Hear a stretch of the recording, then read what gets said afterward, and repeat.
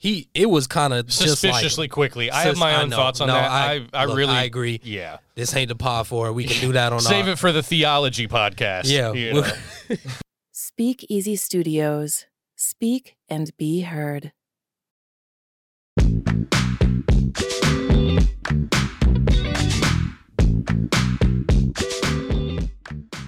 Yo, this is Stephen Lee. And I'm Frank Jackson. And we are the Distinguished Critics. We're here to break down some of our favorite albums and songs and debate what's overrated, underrated, and everything in between. So join us as we go back and relive some of music's most iconic projects. Give us a listen wherever you get your podcasts, and please remember to rate, review, subscribe, and give us those 5 stars. What's up, everybody, and welcome to another edition of This or That. I'm Stephen Lee, as always, joined by Frank Jackson, and today we are going to be discussing 2 pivotal group albums released in the year of our Lord, 1995. That's right, we're talking about Bone Thugs and Harmony's East 1999 Eternal, released on July 25th, and Goodie Mob's debut Soul Food, released on November 7th, 1995. Frank, how you doing today, man?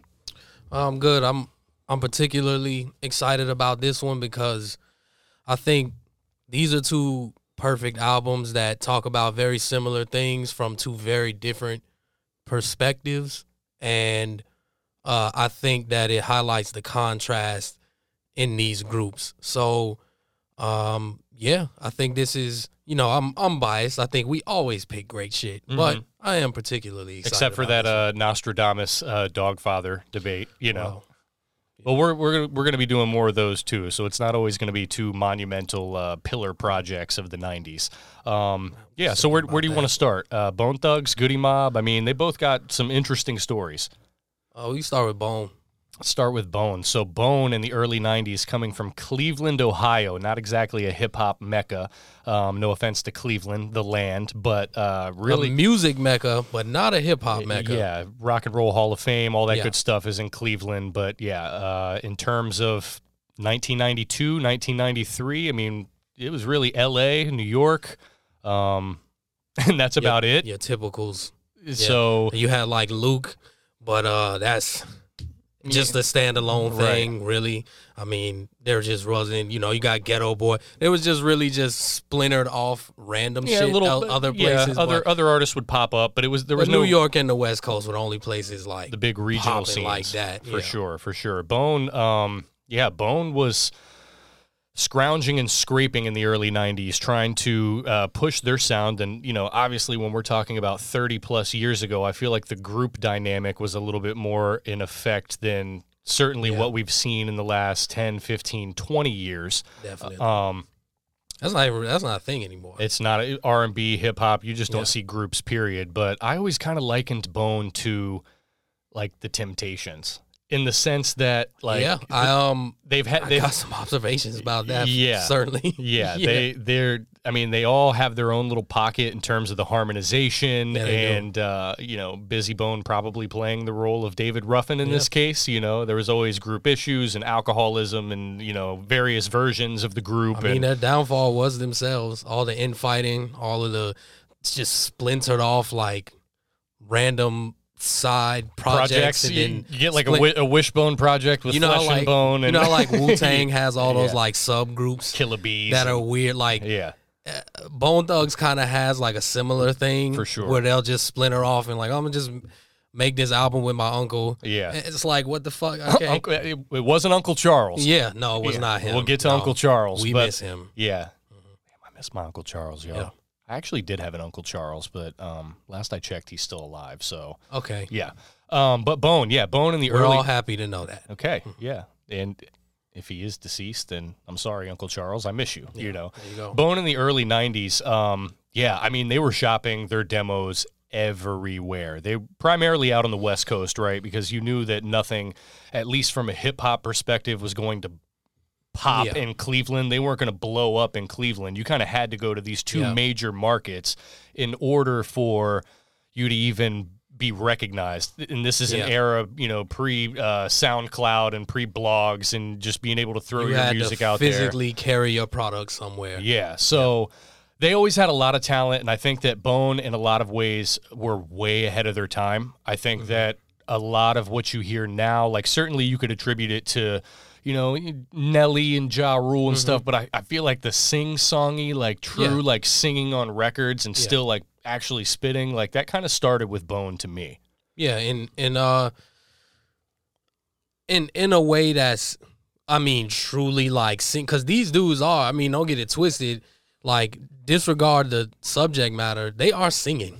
Yeah. Like they really are singing, and yeah, sure, harmonizing, but it's much closer to singing than it is like, say, what 50 Cent does. Right. Kind of, you know, but to touch on your point, ironically, even though, yeah, you're not going to make it in Cleveland at the time, ironically, they went out to the West Coast to try to get their stuff to Easy after Easy had promised them that he would give them a call, give them a listen, and then never fulfilled that promise. Right. So they went out to the West Coast to look for him, basically, because they had to grind to get it. They were out there for months. Right. And then Easy, as it turns out, was doing some shows in Cleveland. Yeah. So they had to go back home, and technically that is where they got started. That's where they got their start. So after all of that,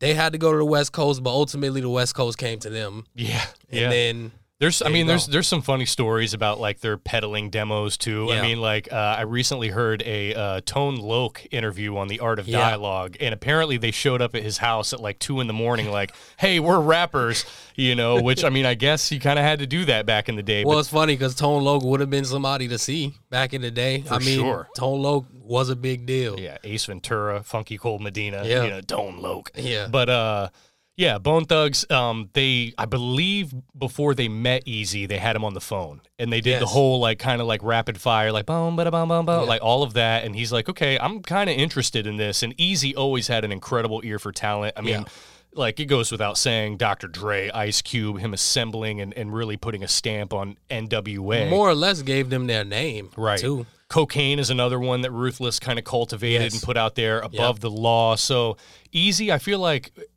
we kind of have to talk about Eazy-E when speaking of Bone Thugs, especially around this time period. Of course.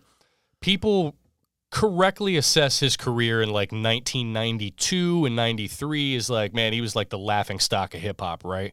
But I'll say this about Easy. Again, he knew how to find talent, and he really had an ear for that and knew how to push it. So he was ahead of the curve and even giving them a chance and saying, okay, we're going to try this out here. Well, Easy was a hell of a boss from that perspective, and I would say even in that sense, he was ahead of his time. And we always mention the Suge Knights and the Master P's, but Easy and never really talk about because Easy never did get to see it fully developed, fulfill that whole thing. So yeah, Bone, you know, originally their first name was like the Band-Aid Boys, which is awful. It just sounds like you get beat up every week, and then you have to I don't know, patch yourself up. It's just a stupid name. It is a very I didn't even horrible know that. name. That is a stupid name. And then eventually, and all of this was without Flesh and Bone, he joined last, and he's been in and out of that group throughout time. But were they just okay? So after the Band-Aid Boys, and Bone Enterprise, and then were they just Bone at one point? Well, so then Easy.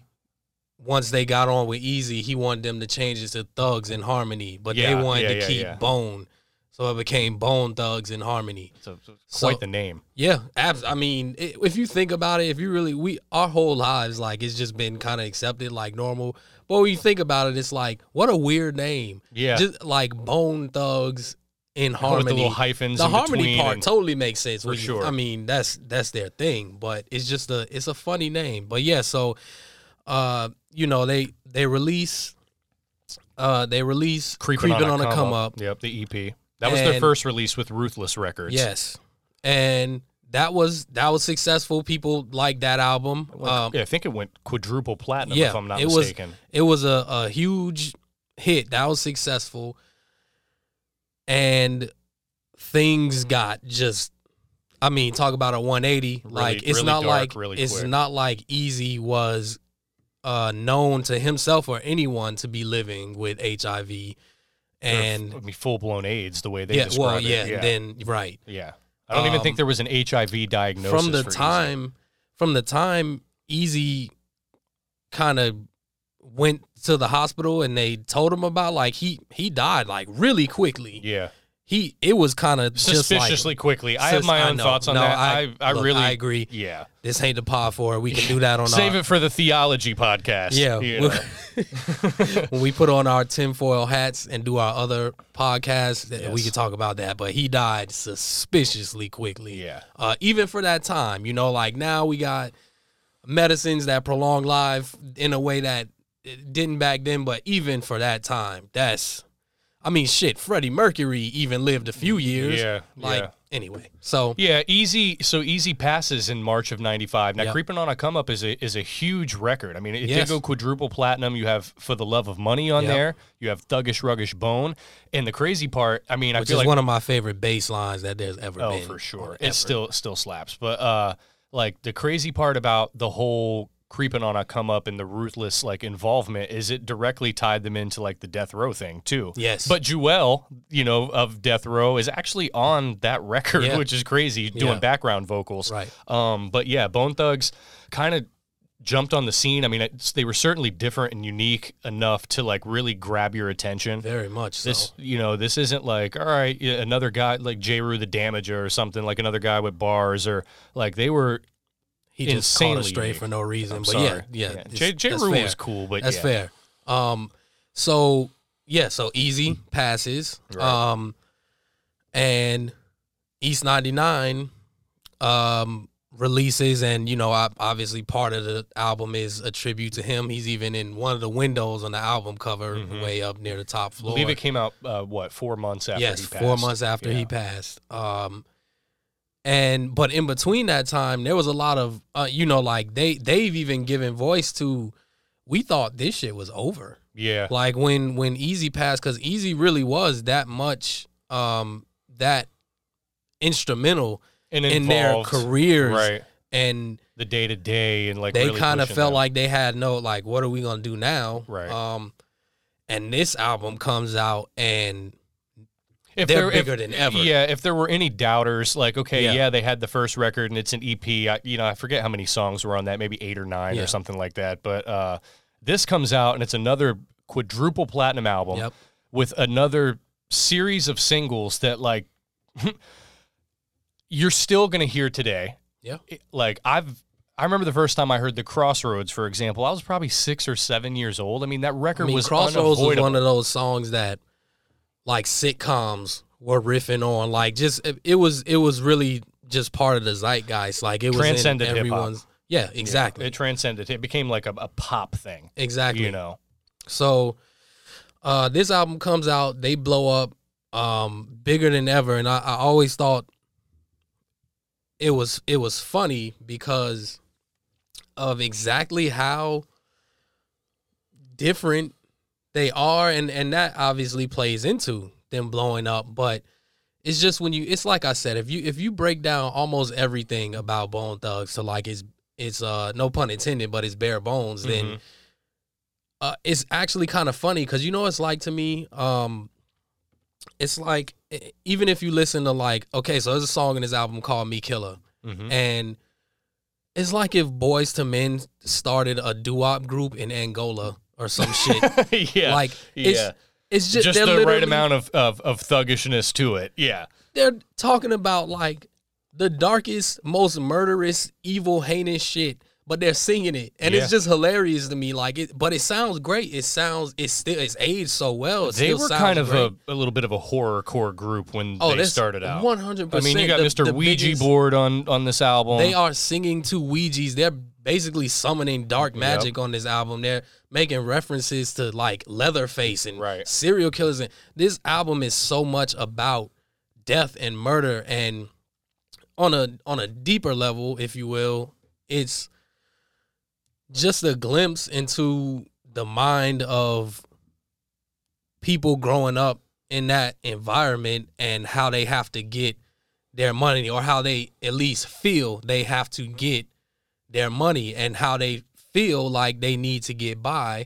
And it's just about a lot of death and robbery. And there's a theme of their, like, even if you look at later projects like Resurrection and the Art of War and stuff like that, like it was always kind of a theme with them. But they because of their ability to like do the sing-song thing, you don't. You almost forget that that's what it's about. Correct. That's exactly what I'm trying to get at. It's one of those things where like they have the song Mo Murda, and like, which is a banger. A banger, right? But like the theme of this album is really, really dark, and somehow it's like their ability to craft these songs like kind of overshadows all of that in a good way. And speaking of Mo Murda, they used the Bootsy Collins "I'd Rather Be With You" sample on that song. I didn't even notice that. Yes, and that's just yet another. You know, it's one of the funniest things to me in music is when somebody uses a sample of something that was so beautiful and they use it for a song that's just like completely like demonic and just evil and heinous. Like that's what made it even funnier. One of those examples, like I was listening to the other day, not to get too far off topic, but I love Gene Chandler, old like 60s doo-wop singer. He has this song called The Duke of Earl, and it's the most doo-wop song ever, but Cypress Hill flipped that into Hand on the Pump, and it's like Cypress Hill would do exactly that to it. Yeah. So it's just I always found that just funny as like a little side thing about hip-hop where people would take just something that had nothing to do with anything like evil and just turn it into Mo Murda. I didn't even notice. I'm not gonna lie, and I'm usually like the guy that would notice stuff like that. If you go watch when you listen to it now, you're gonna hear that shit immediately. Yeah. So I would say one thing that is particularly interesting to me about this album is they really aren't showing you in terms of subject matter and content. They're showing you absolutely no versatility. There is no glimmer of hope on this album. There's no first of the month maybe being the only thing, or in the crossroads, like just in terms but of even like that shit. That's just like somebody somebody that thinks like me did this to some of my homies and now I miss them. Like it's not all about their friends. Obviously, it's about family members. Easy and Uncle Charles, of course. Shout out to him again. Yes. They're talking about pets on there, and I think Lazy mentions his daughter on that song. He had like an infant daughter who died. Jesus. So somehow took an even darker turn. It did, right? Yeah. So, but this album is so it's cohesive, dark, and there's so much despair, and that's all it is, right? But the thing is that what shines through is the talent. Mm-hmm. Like these dudes are still some of the most talented dudes I think that have ever. Now, anyone can debate individually how they feel about any of them, and I have some strong opinions on that. Yes, but as a collective, as a group, complemented each other very well. It's brilliant, right? It's hard to do. Right. That's not something that's. It cannot be overstated how difficult it is to have 4 or 5 dudes that have all somehow cultivated this style, and some better than others. But again, I go back to like the Temptations thing, because you do have like a falsetto guy. Yeah. You do have like a Lazy. They really did have it set Lazy up kind of has like the middle part of it, and then Crazy's a little bit more of like almost like the baritone. Yep. You recognize him. Yep. I think Wish is horrible. Never liked Wishbone. I'm glad he was left off songs like Notorious Thugs with Biggie and stuff like. It's like, you know what, we really don't need Wish. But I'll say for this project, I don't think Wish like kills it, you know, like in a bad way. No. I think this is Bone Thugs at like their peak for sure. Oh, agreed. Yeah. Now that being said, I would say the downside, because yes, their creativity shines through in their just in terms of like their stylistically. Yeah, just how they're able to put it together, creativity shines through. They don't have a whole lot to talk about aside from murder. That's really all that they talk about. But the downside to them kind of being a one-trick pony is that so much of the album just sounds like the same one song. Yeah. And it's not for lack of. I don't think the production sucks at all. I don't think the production sucks. I don't think the production is a strength either, though. No, it's not particularly strong. But I wouldn't point to this and say like the production is holding this album back. I actually think the production is perfect for them. Right. Like it's just more so so many of the songs and because of what they're talking about, like certain things can make a song drastically different because the subject matter is different. Right. Even if the production were to sound similar. Right. But since they're talking about the same thing and the production is pretty similar throughout, fairly similar throughout. I would say we've discussed a lot of albums on these episodes, and this is one that kind of like really stands out in terms of, man, it's not in a Parliament type of way where it all sounds like one big song and you enjoy it because it's like a big groove session. Like this just, by the end of this album, it feels tiring. It felt tedious. Yeah. Like, well, I like Mo Murda. That kind of like is towards the end of the album, but like... Well, there's songs that I really, really like on here. Same Absolutely. Here. I just think Bone is one of those groups. It does sound like just one big, long, good song, but, you know, it does become kind of, it's like in a tattoo. Exhausting. Like, it just keeps poking that same spot repeatedly. Right. And it's not painful, it just becomes grating, although a tattoo can be painful, whatever. But, like, it's just more so... It's just poking. It just keeps poking you like, okay, all right. And then this is. I just never viewed Bone as a group that like. Let me think of how to say this. Like, I don't particularly enjoy the thought of like 18 songs from Bone Thugs and Harmony. Right, and I think because they are more style than substance. Yes, and because the production is good, because the production is good and not great, like. It makes it it's a little bit harder to stomach all of that. I think I would certainly agree with that. It's the length of the album does them no favors because they are just that one thing. Mm-hmm. So that's why I think Creeping on a Come Up is like such like if you give package it tightly like that. You give me 10 to 13 of these. Mm-hmm.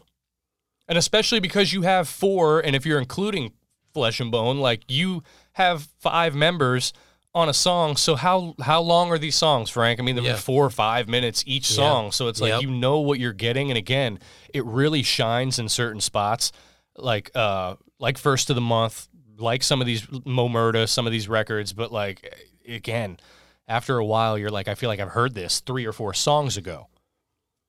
You do get that feeling throughout the album. DJ Unique did these beats, by the way. Yes. He's solid to me. Yeah, that's the thing is like there's nothing particularly bad or even below average or even just average, I would say, about this album. I think everything is at least above average on this album, and I think they're crazy talented, and what they're able to pull off is incredibly difficult, but it does run its course a bit long. Yeah. And I don't need for every album I listen to just be this super deep type of or personal, album that whatever, has all of these different checking subject off matters but I also am not necessarily trying to listen to 17 songs about chopping people up. Correct. And, like, you know, it's just kind of it's just a little too much. Not even in terms of goriness or like me saying that it's too like demonic or anything. It just gets repetitive. Right. That's all it is. It's just the repetitiveness of it. You can't overstate too how just big Bone Thugs was around this time. And I feel like one thing that people don't talk about, and I wish they would give Bone a little bit more credit with, is obviously, yes, they've paved ways for a lot of artists that tried to do what they did and came after. Like, I would argue like 3-6 around this time tried to do that, but to a much lesser effect, like because they don't have the rapid fire delivery. They don't have like one thing they definitely have in common. 3-6 was also, I mean, look at their name, but that was also another group who was on some more dark, like demonic type of shit, which is not something you really hear in hip hop. Not then, not now. Like it's not super common thing. That's just not really common. You could go find it if you dig hard enough. Yeah. Pun intended, you know, get your shovel, whatever. But like, it's not ever going to be a mainstream that's not something thing. That's Bone really, took it mainstream. That's not really something that's popular among black people, period. Like, just because we grow up with, these super religious, like, family members, like, it's rare to see that. Right. Probably more common now than it was then, but so that was something that made them unique. They were huge, man. Just to get back on that real quick. That Ouija board shit, like, it's just like, it's different. It's kind of, when you listen to it, it's almost like, what the hell made them come up with it? When they were in the studio, they're like, we're going to sing to a Ouija board. Mm-hmm. Like, it's kind of weird. Like, they're asking it to show them, like, the way. Like, it's just, they're very, very different, and in a good way. But in a way that I also think ran its course with people. Like, aside from them getting in their own way, like they did, I think that's something that eventually would have happened anyway. Yes, they are an act of the '90s that was as big as your Pac, Biggie, Nas, whoever you want to mention, Cube, whoever. And they were, yeah. If not bigger. They were on that Grammy level because they had such crossover success. But yeah, I don't think that they would have, even if they had stayed together, right? I don't think that the way they approach their songs and their subject matter and all of that, I don't think that would have carried over for like a 10, 15, 20-year career where they're continuously dropping excellent albums. Do you think this is a classic? Yes. What would you rate it on a scale of 1 to 10? Because it's a classic, right, in terms of... But you're asking me objectively. So if you're asking me if it's a personal classic, no. But it is a classic. Right. It is a classic. You tip your hat to it. You acknowledge it as such because of all of the impact that we've discussed that it had. But, man, it's an album I hadn't heard in probably 10, 15 years, and I'm probably not going to listen to it again anytime soon. No. I mean, it's not... Maybe a few choice cuts, but, that's the extent of it. It's a good album. Personally, it's a good album to me. I'll probably give it a 7.5. That's kind of where I have it, like a 7.5 out of 10. Yeah, I mean, there's... For the album itself, musically, right. Lyrically, what they're bringing to the table, I think their style elevates it a little bit, because if they didn't sound as good as they did, then this album's probably a 4 or a 5 out of 10. Yeah, I just think... Which sounds crazy to even say about East 1999, Eternal, and Bone Thugs and Harmony, but I don't think that a lot of this is really aged particularly well.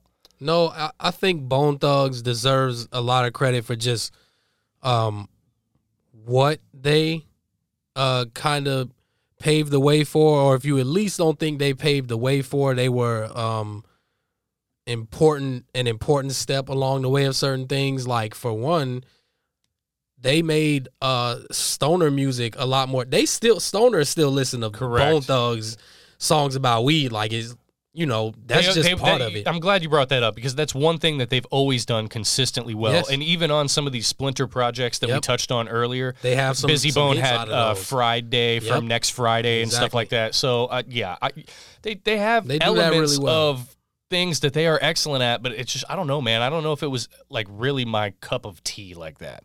Yeah. As like all of the new Bone Thugs albums coming like by 2002, 3, 4, and beyond, and they had a few hits around that time. I was not checking for Bone Thugs and Harmony. No. But that being said, I think if I were to describe it like in sports terms, if I'm looking at like an athlete as a prospect, I would say Bone Thugs is what, like Bo Jackson or something? Like no, not even comparing it to a player, just like as a prospect, it's high floor, low ceiling. Like the album doesn't reach any like highs that are any type of mind blowing, but it's a high floor because it's gonna be good enough for you to call it good. And I'll say that I don't think that there's like any like, whoa, this is some whack shit on here. Like it's even keeled. Nor throughout. The opposite. Right. Nor is there gonna be some damn, this shit is great. Right. Like, it's not going to be either one of those things. It's going to be, but it's also not, it's not mid.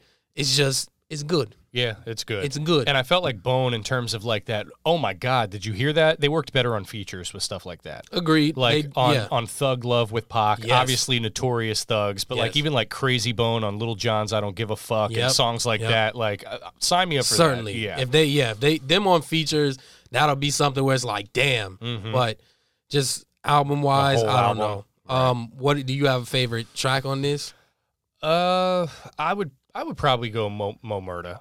Mo Murda. Yeah, That's I like that. I like the easy top three. kind of like the chimes in the background too, and that kind of screwed up type of hook that they start off with, and the beat is kind of thumping, and I feel like everybody does their thing on it.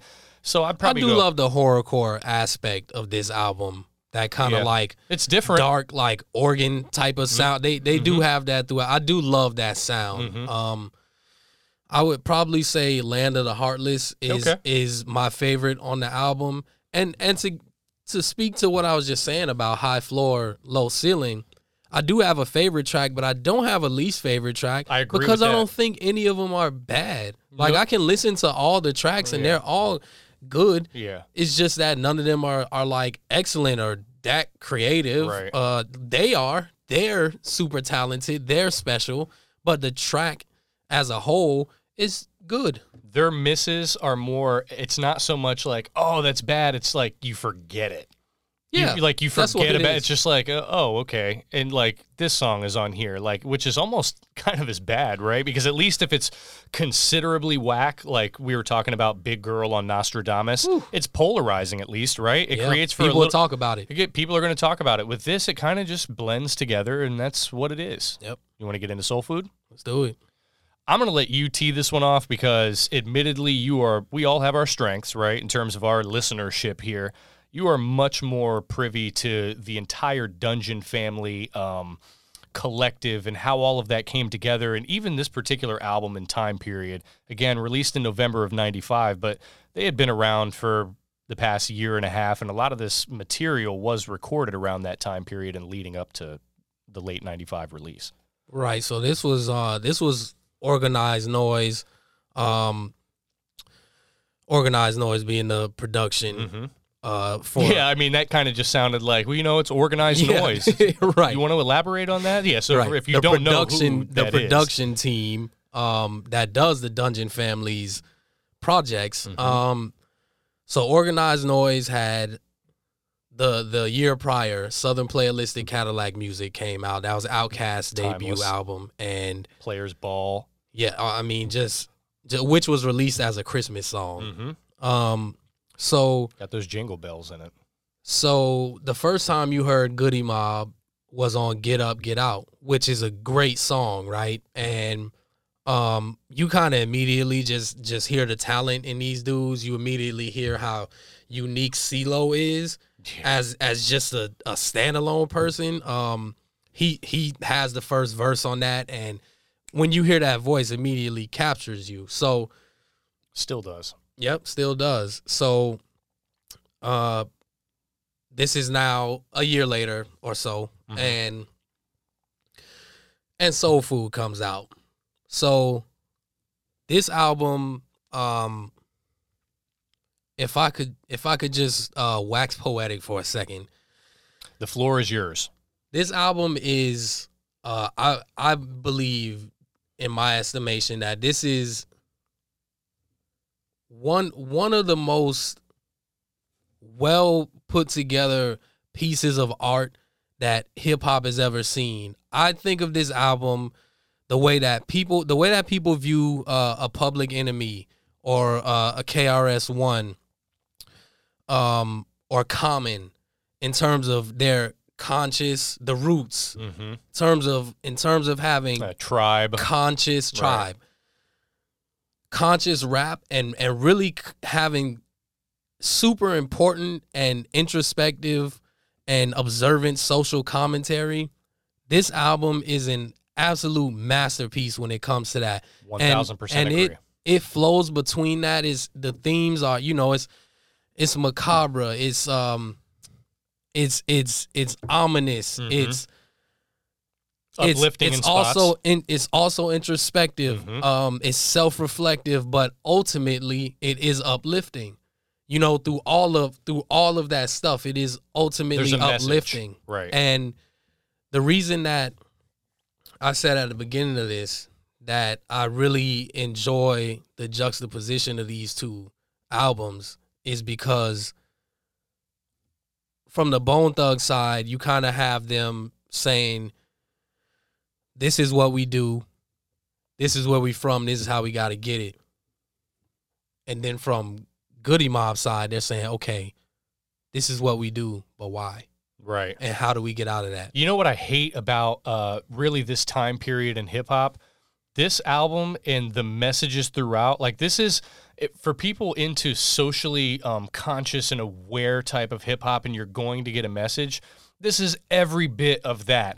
But it wasn't treated as such because of how they sound. And at that time, there was still major pushback on Southern records. And this is as Southern of an album as you are going to find. I would argue this is like this is among the most Southern albums that there's ever been. More than Outkast, because Outkast was like eclectic and well, and I will say this. I don't mean to cut you off, but you know I'm one of the biggest Outkast fans that there is. For sure. This album is as good as any album that Outkast has ever made. I think this is my favorite album from the Dungeon family. And that's fair. Yeah. And that's fair. And even with because obviously the members of the group are Cujo, Timo, Big Gip, and CeeLo. Yep. CeeLo is the very clear star here. And became such. Right. I don't think that Timo and Cujo and Big Gip, what they lack in the lyrical dexterity in terms of how they structure their rhymes, you feel it. And their delivery is thumping. What do you want out of songs like this? You want to feel, especially when this is the message, right? Yes. Like when they're talking about on songs like Cell Therapy and Guess Who, and there's a lot of deep stuff here. I'd rather feel that artist than just have some rapidy rap rapper get on there and deliver it in the most technically structured way. This is one of the most brilliant, introspective. This is really a look into the psyche and the trauma of being a young black male, and and from their perspective, growing up in the what deep was South. termed the dirty South. Right. First ones to, I believe, ever coin that term. was coined. That was coined on like the third song on this album. Yes. Yeah. So, but it served as, it didn't matter where you were listening to it. If you grew up in this environment, right, it's going to resonate. And I mean, they're really, really digging deep into the trauma that comes with. They're talking about, the government, the police, and all of this stuff that is this designed to keep you in, to keep us here, exactly, to keep us trapped, right? And then this is what comes from it. You talk about songs like Sesame Street, and it's so real. Mm-hmm. Like it's. I mean, they're talking about shit like hopelessness, like being suicidal, like giving up. Is that kind of thing where it's, you make a mistake or you do something because of the environment you're in, and now you might go to jail forever. So what do? They talk about on that song somebody that they were in jail with hanging himself, right? Because it's like, well, I can't face being gone forever. Right. So like the L.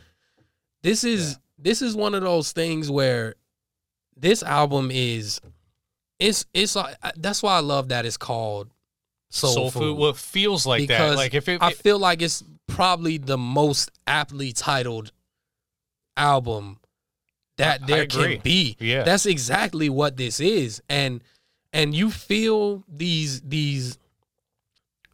you feel so many feelings throughout this, especially if you can relate to anything they're saying. Well, but even me, like can, I can't relate to that, but even I feel if like you can. the way that they paint this, you envision it and you empathize with this, and like they're really taking you through every range of emotion in terms of all of their struggle. And yes, like I think Atlanta is primarily known as like the D-boy type of hip hop scene. There is none of that on this album. And I'm not saying that the D-boy thing is bad. Like, we've covered trap music. There are several classics like TM 101, like all this stuff, absolutely. But Soul Food, like when I think of this album, like I'm imagining like some dudes literally like getting it out of the mud here. Like it's the cornbread, the mac and cheese, the collard green. Like they give you that total South feel. I mean, it's just, it talks about so many things that, a lot of artists are honestly afraid to even like speak on this. I mean, they even talk about stuff like that challenge of masculinity of having to be hard, like having to grow up and be hard, like because you can't be seen as weak. You're prey if you're anything but that. So you kind of have to create this image and maybe eventually you embody that and you become that, but it's not because you just wanted to do that. Yeah. It's cultivated from this environment. I mean, it's absolutely brilliant. It's why I say it's like this is revolution music. Mm-hmm. It just sounds different. It might not be dead prez in terms of how they're presenting it, but sounds different. And to me, it sounds better. That shit is more palatable to me. I'm going to be honest with you. I'd rather listen to this than KRS-One any day. Yeah. So, like... Because Organized Noise does a hell of a job on these beats. As we talked about, this is the total opposite of Bone Thugs. And that's no shot to their production. Unique, yeah. But this album is impeccably produced, and it's crazy too because a lot of it is very simplistic. But it's not that every beat has to be like so multifaceted. It doesn't like need to have 12 layers. Yeah, sometimes simplicity, like especially when you're delivering, you don't want the production to overshadow this message either. And I think that there was such a perfect blend of that on this record because like Cell Therapy, for example, and just real quick, Cell Therapy is like one of my favorite singles of all time, but we're talking 100%. We went from talking about Bone Thugs. Now keep in mind, both of these albums were released in 1995. Bone Thugs, their first two albums are literally 8 million out the door. Yep. This barely pushed gold. Yep. You know, I mean, maybe it's certified platinum at this point, but like by mid 96, late 96, this was a gold album, and I feel like it was just that stigma of the South still. But that's what it is, right? And I mean, it can't be overstated. Like CeeLo is the star of the show, and that's why he ultimately. But it's having a good supporting actor, for everybody example, did like that. Everybody that did that enhances the project too. Everybody did their thing on this album. What's your favorite song? It's Cell Therapy. I would probably pick Cell Therapy, but if I had to go like 1B, I might go Goodie Bag. It's funny you say that. I was just about to. That's why I was talking about CeeLo. Yeah, right? because he's freestyles most of that verse, and he is, if not all of it, unhinged on that record. Yes, like his voice is hoarse. Like you feel what he's saying. He's going to, even at the end of the verse, like it's almost like how sometimes somebody be in that pocket, right? And like they end it like, let me stop before I kill. Like it was that before kind of thing keep going off. Like he could have kept going. That is such a great song, and it showcases that talent, not just from him, but from all of them. This is a very talented group. Like talent doesn't just mean that you are a lyricist, that you have these punchlines, that you have like, I'm wearing a Lupe shirt. Like, you don't need to be Lupe. Right. You don't need to be anything like that. Like, it's so much of it is your presence, your delivery, and the way that you know how to ride the beat. And they all can do that perfectly. Still stick to the concept of this record. They deliver the message every time. Every single time. Yep. And the flows are, like, again, if you're comparing this to a lot of other hip-hop around the time, it is very different. And I could kind of understand why maybe initially it wasn't as digestible. It was like a player's ball, right? But, man, run through this and tell me. Again, I say what they lack in lyrical dexterity, and I'm not talking about CeeLo, because CeeLo still has the bars. But, like, you feel that in range and emotion in terms of their subject matter and how they're approaching each record. I think that this truly is just one of the most, I don't say this about a lot of albums for a deeper reason than for sonic purposes. Like, there's plenty of albums I'll tell people, I really think you need to listen to this album. It's important that you hear this album.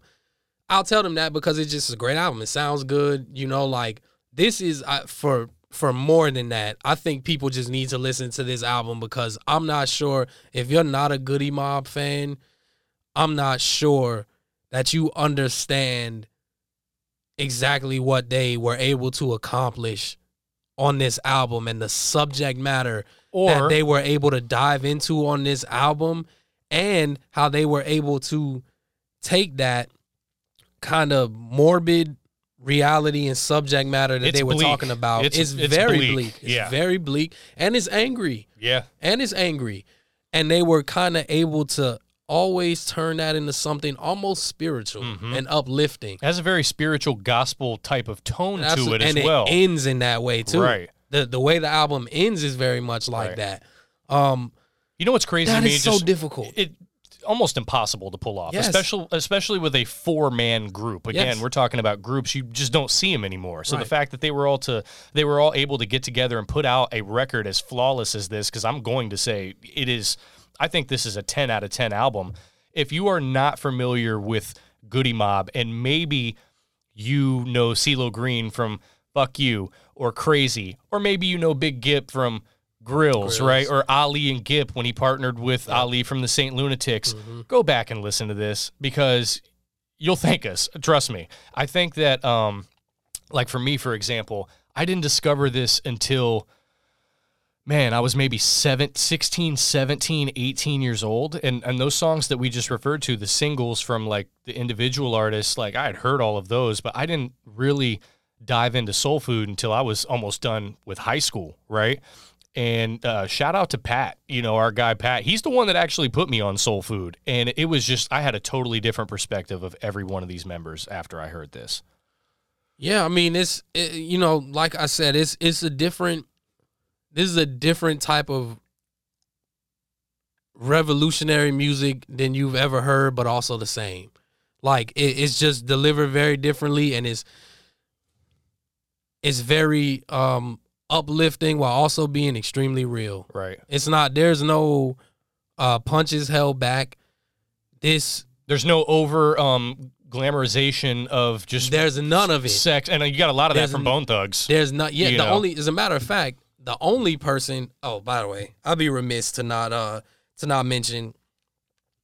We did on this album get one of those absolutely timeless 3 Andre Stacks verses. I knew that's where you were going to go to. That's like I can't a verse believe we of the, even waited this long to talk about it. But on Thought Process, 3 Stacks just. I would say as talented as what CeeLo is to Goodie Mob is what 3 Stacks is to almost anyone. Yeah. Well, and just real quick with that song too. This came out in '95. Like, so you're getting classics from so many different artists, and I personally think that like Nas on Mobb Deep's "Eye for an Eye" is like the best feature of all time. But like, I think Thought Process, like Andre on Thought Process, like that, right? But I feel like Andre on Thought Process, it is one of those like, well, that's a verse of the year contender. Easily. Even in 95 where hip hop had never been better. Yeah. Yep. So you also get I was going off of the point you were making about kind of nothing ever really being glamorized on this album. It's really they're talking about things in a very real way and not trying to make it seem like it's this great thing. They're talking about it matter-of-factly. Which is crazy. This is what it is. This isn't what I want it to be. This is what it is. In fact, I don't want it to be this. Which is crazy because Atlanta literally embodies like the opposite of that and has for like the better part of 20 years where it's just glamorizing. The one moment I will say on this album where that is happening is, and I do love the verse, but Big Boy's totally out of place verse on Dirty South. Mm-hmm. It just kind of, he's basically just talking about like getting head and like nutting in some chick's mouth. It's weird. Like it's just kind of like it doesn't really fit the theme of the album, but it's a great verse because Big Boy's a great rapper. Mm-hmm.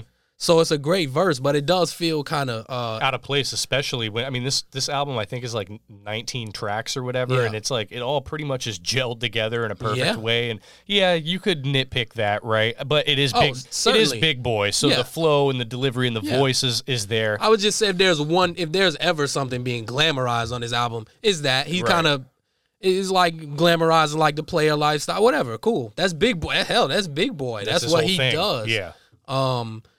But you know how I feel about skits too, but they don't bother me on this. Oh no, like they really don't. No, like because they're great. They're creative and they lend to the album. It's not just some like some side shit that kind of was thrown in there for no reason, or like they just want to be funny. Some it's important. Attempt at comedy, yeah, because like especially as the '90s went on, I feel like albums got so bloated with that bullshit. Yeah, but like it doesn't bother me on Soul Food because I feel like everything serves a purpose, and even like they're brief enough and concise enough to where like it'll start and then kind of just go into the next record, whether it's CeeLo harmonizing on Blood. Yes. Yeah. So even that leading into the next song, I feel like it's there for it does well. It works well together.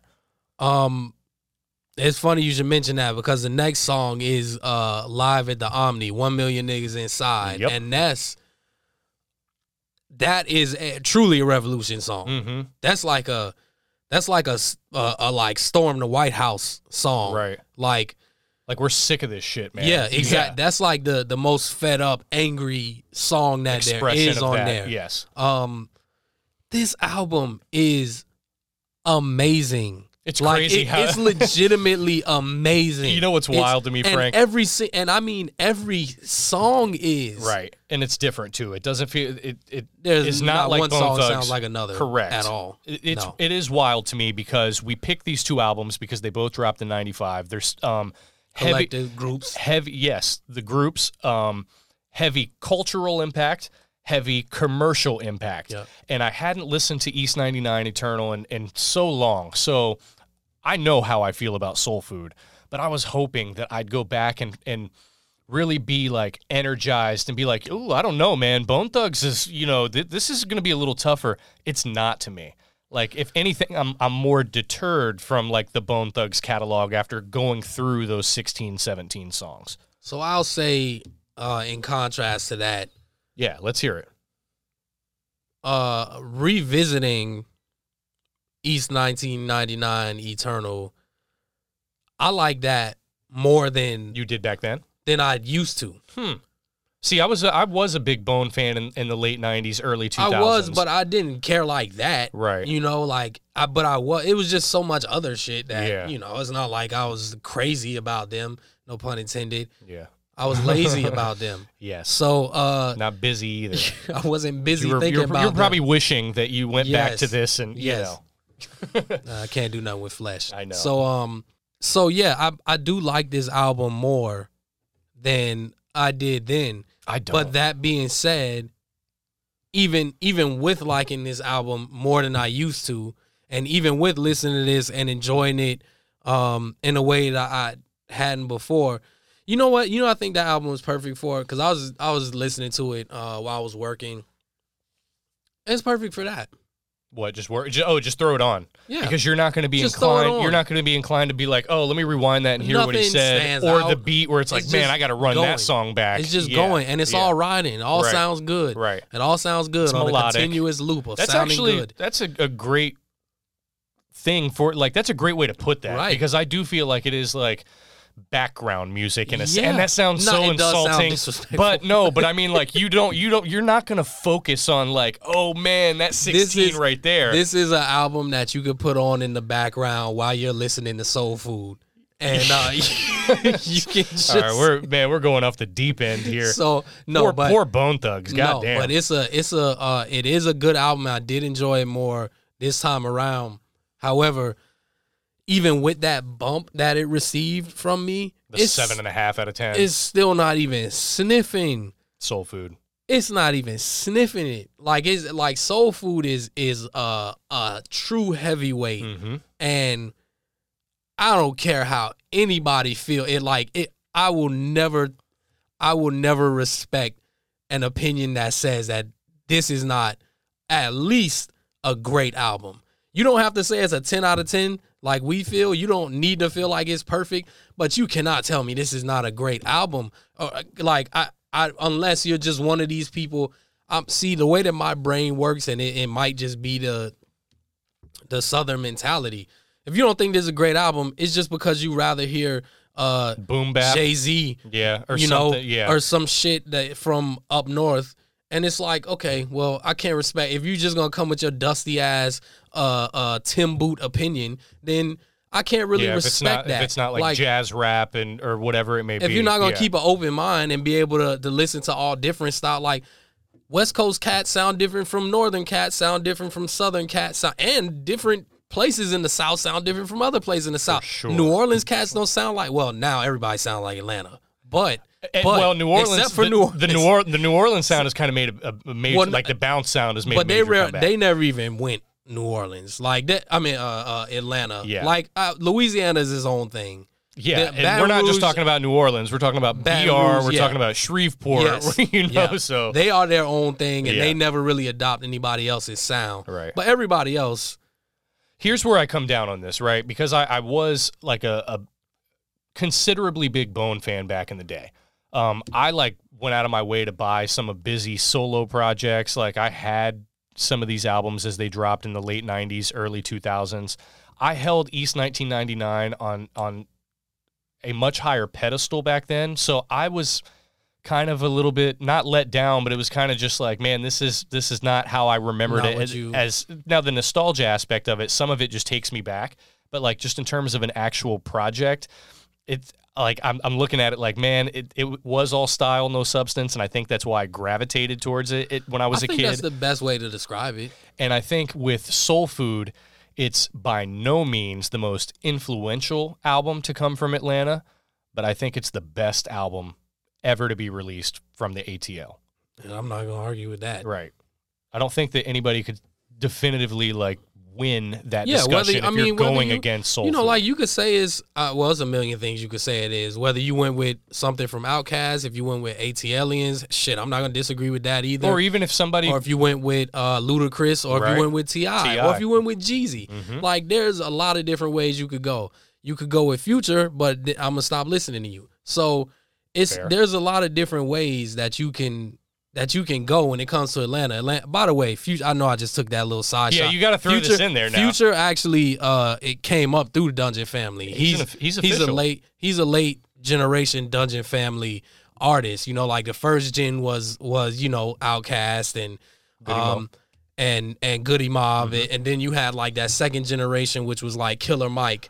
Even lesser known guys like Witch Doctor. Yes, there were some guys that popped up. It was second generation, but headline I would say Killer Mike is like the headliner for sure. And then later generation Future, which is it's still Dungeon fam. So that is where Future guys start. I can always respect that about him. Even if the music isn't necessarily your it's not my cup of tea, right. but he is stamped. And that's important to me. Like I think that's a really important.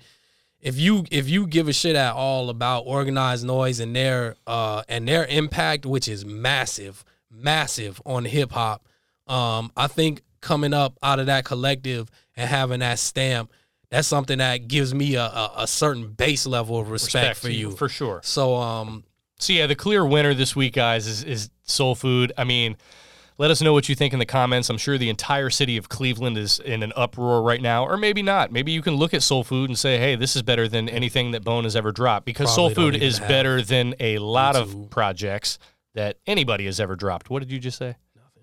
Okay, well, until next week, we'll see you later. Peace. Thanks for giving us a listen. Give us your feedback and let us know how you really feel. Subscribe, rate, review, and we'll see you next week.